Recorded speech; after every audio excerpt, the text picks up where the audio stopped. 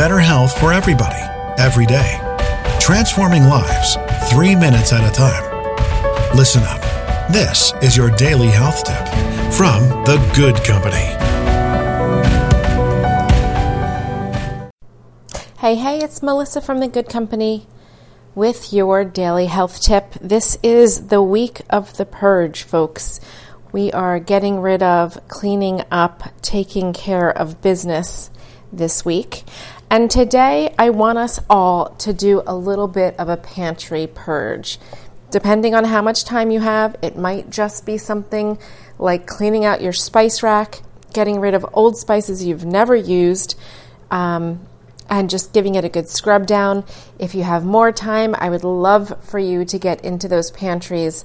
Number one, to look for things that have expired or will expire soon.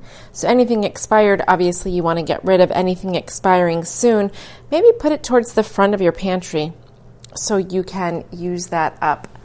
Another thing I want you to think about when you're going through your pantry today is all those foods you have in bags and boxes. We talked about this a few times in the past. We want to avoid eating things that are processed. Most of them have bags or boxes around them. If you think about the healthiest things you could eat, like fruits or vegetables or cheese, there's no external packaging. So let's pare down and pare back in the pantry the stuff that's bad for us. Purge it, get rid of it.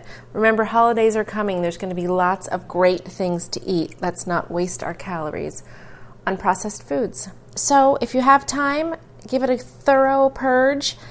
If you don't have a ton of time, maybe while you're cooking dinner or breakfast or lunch or scooting around the kitchen today, you'll make a little time to purge that pantry.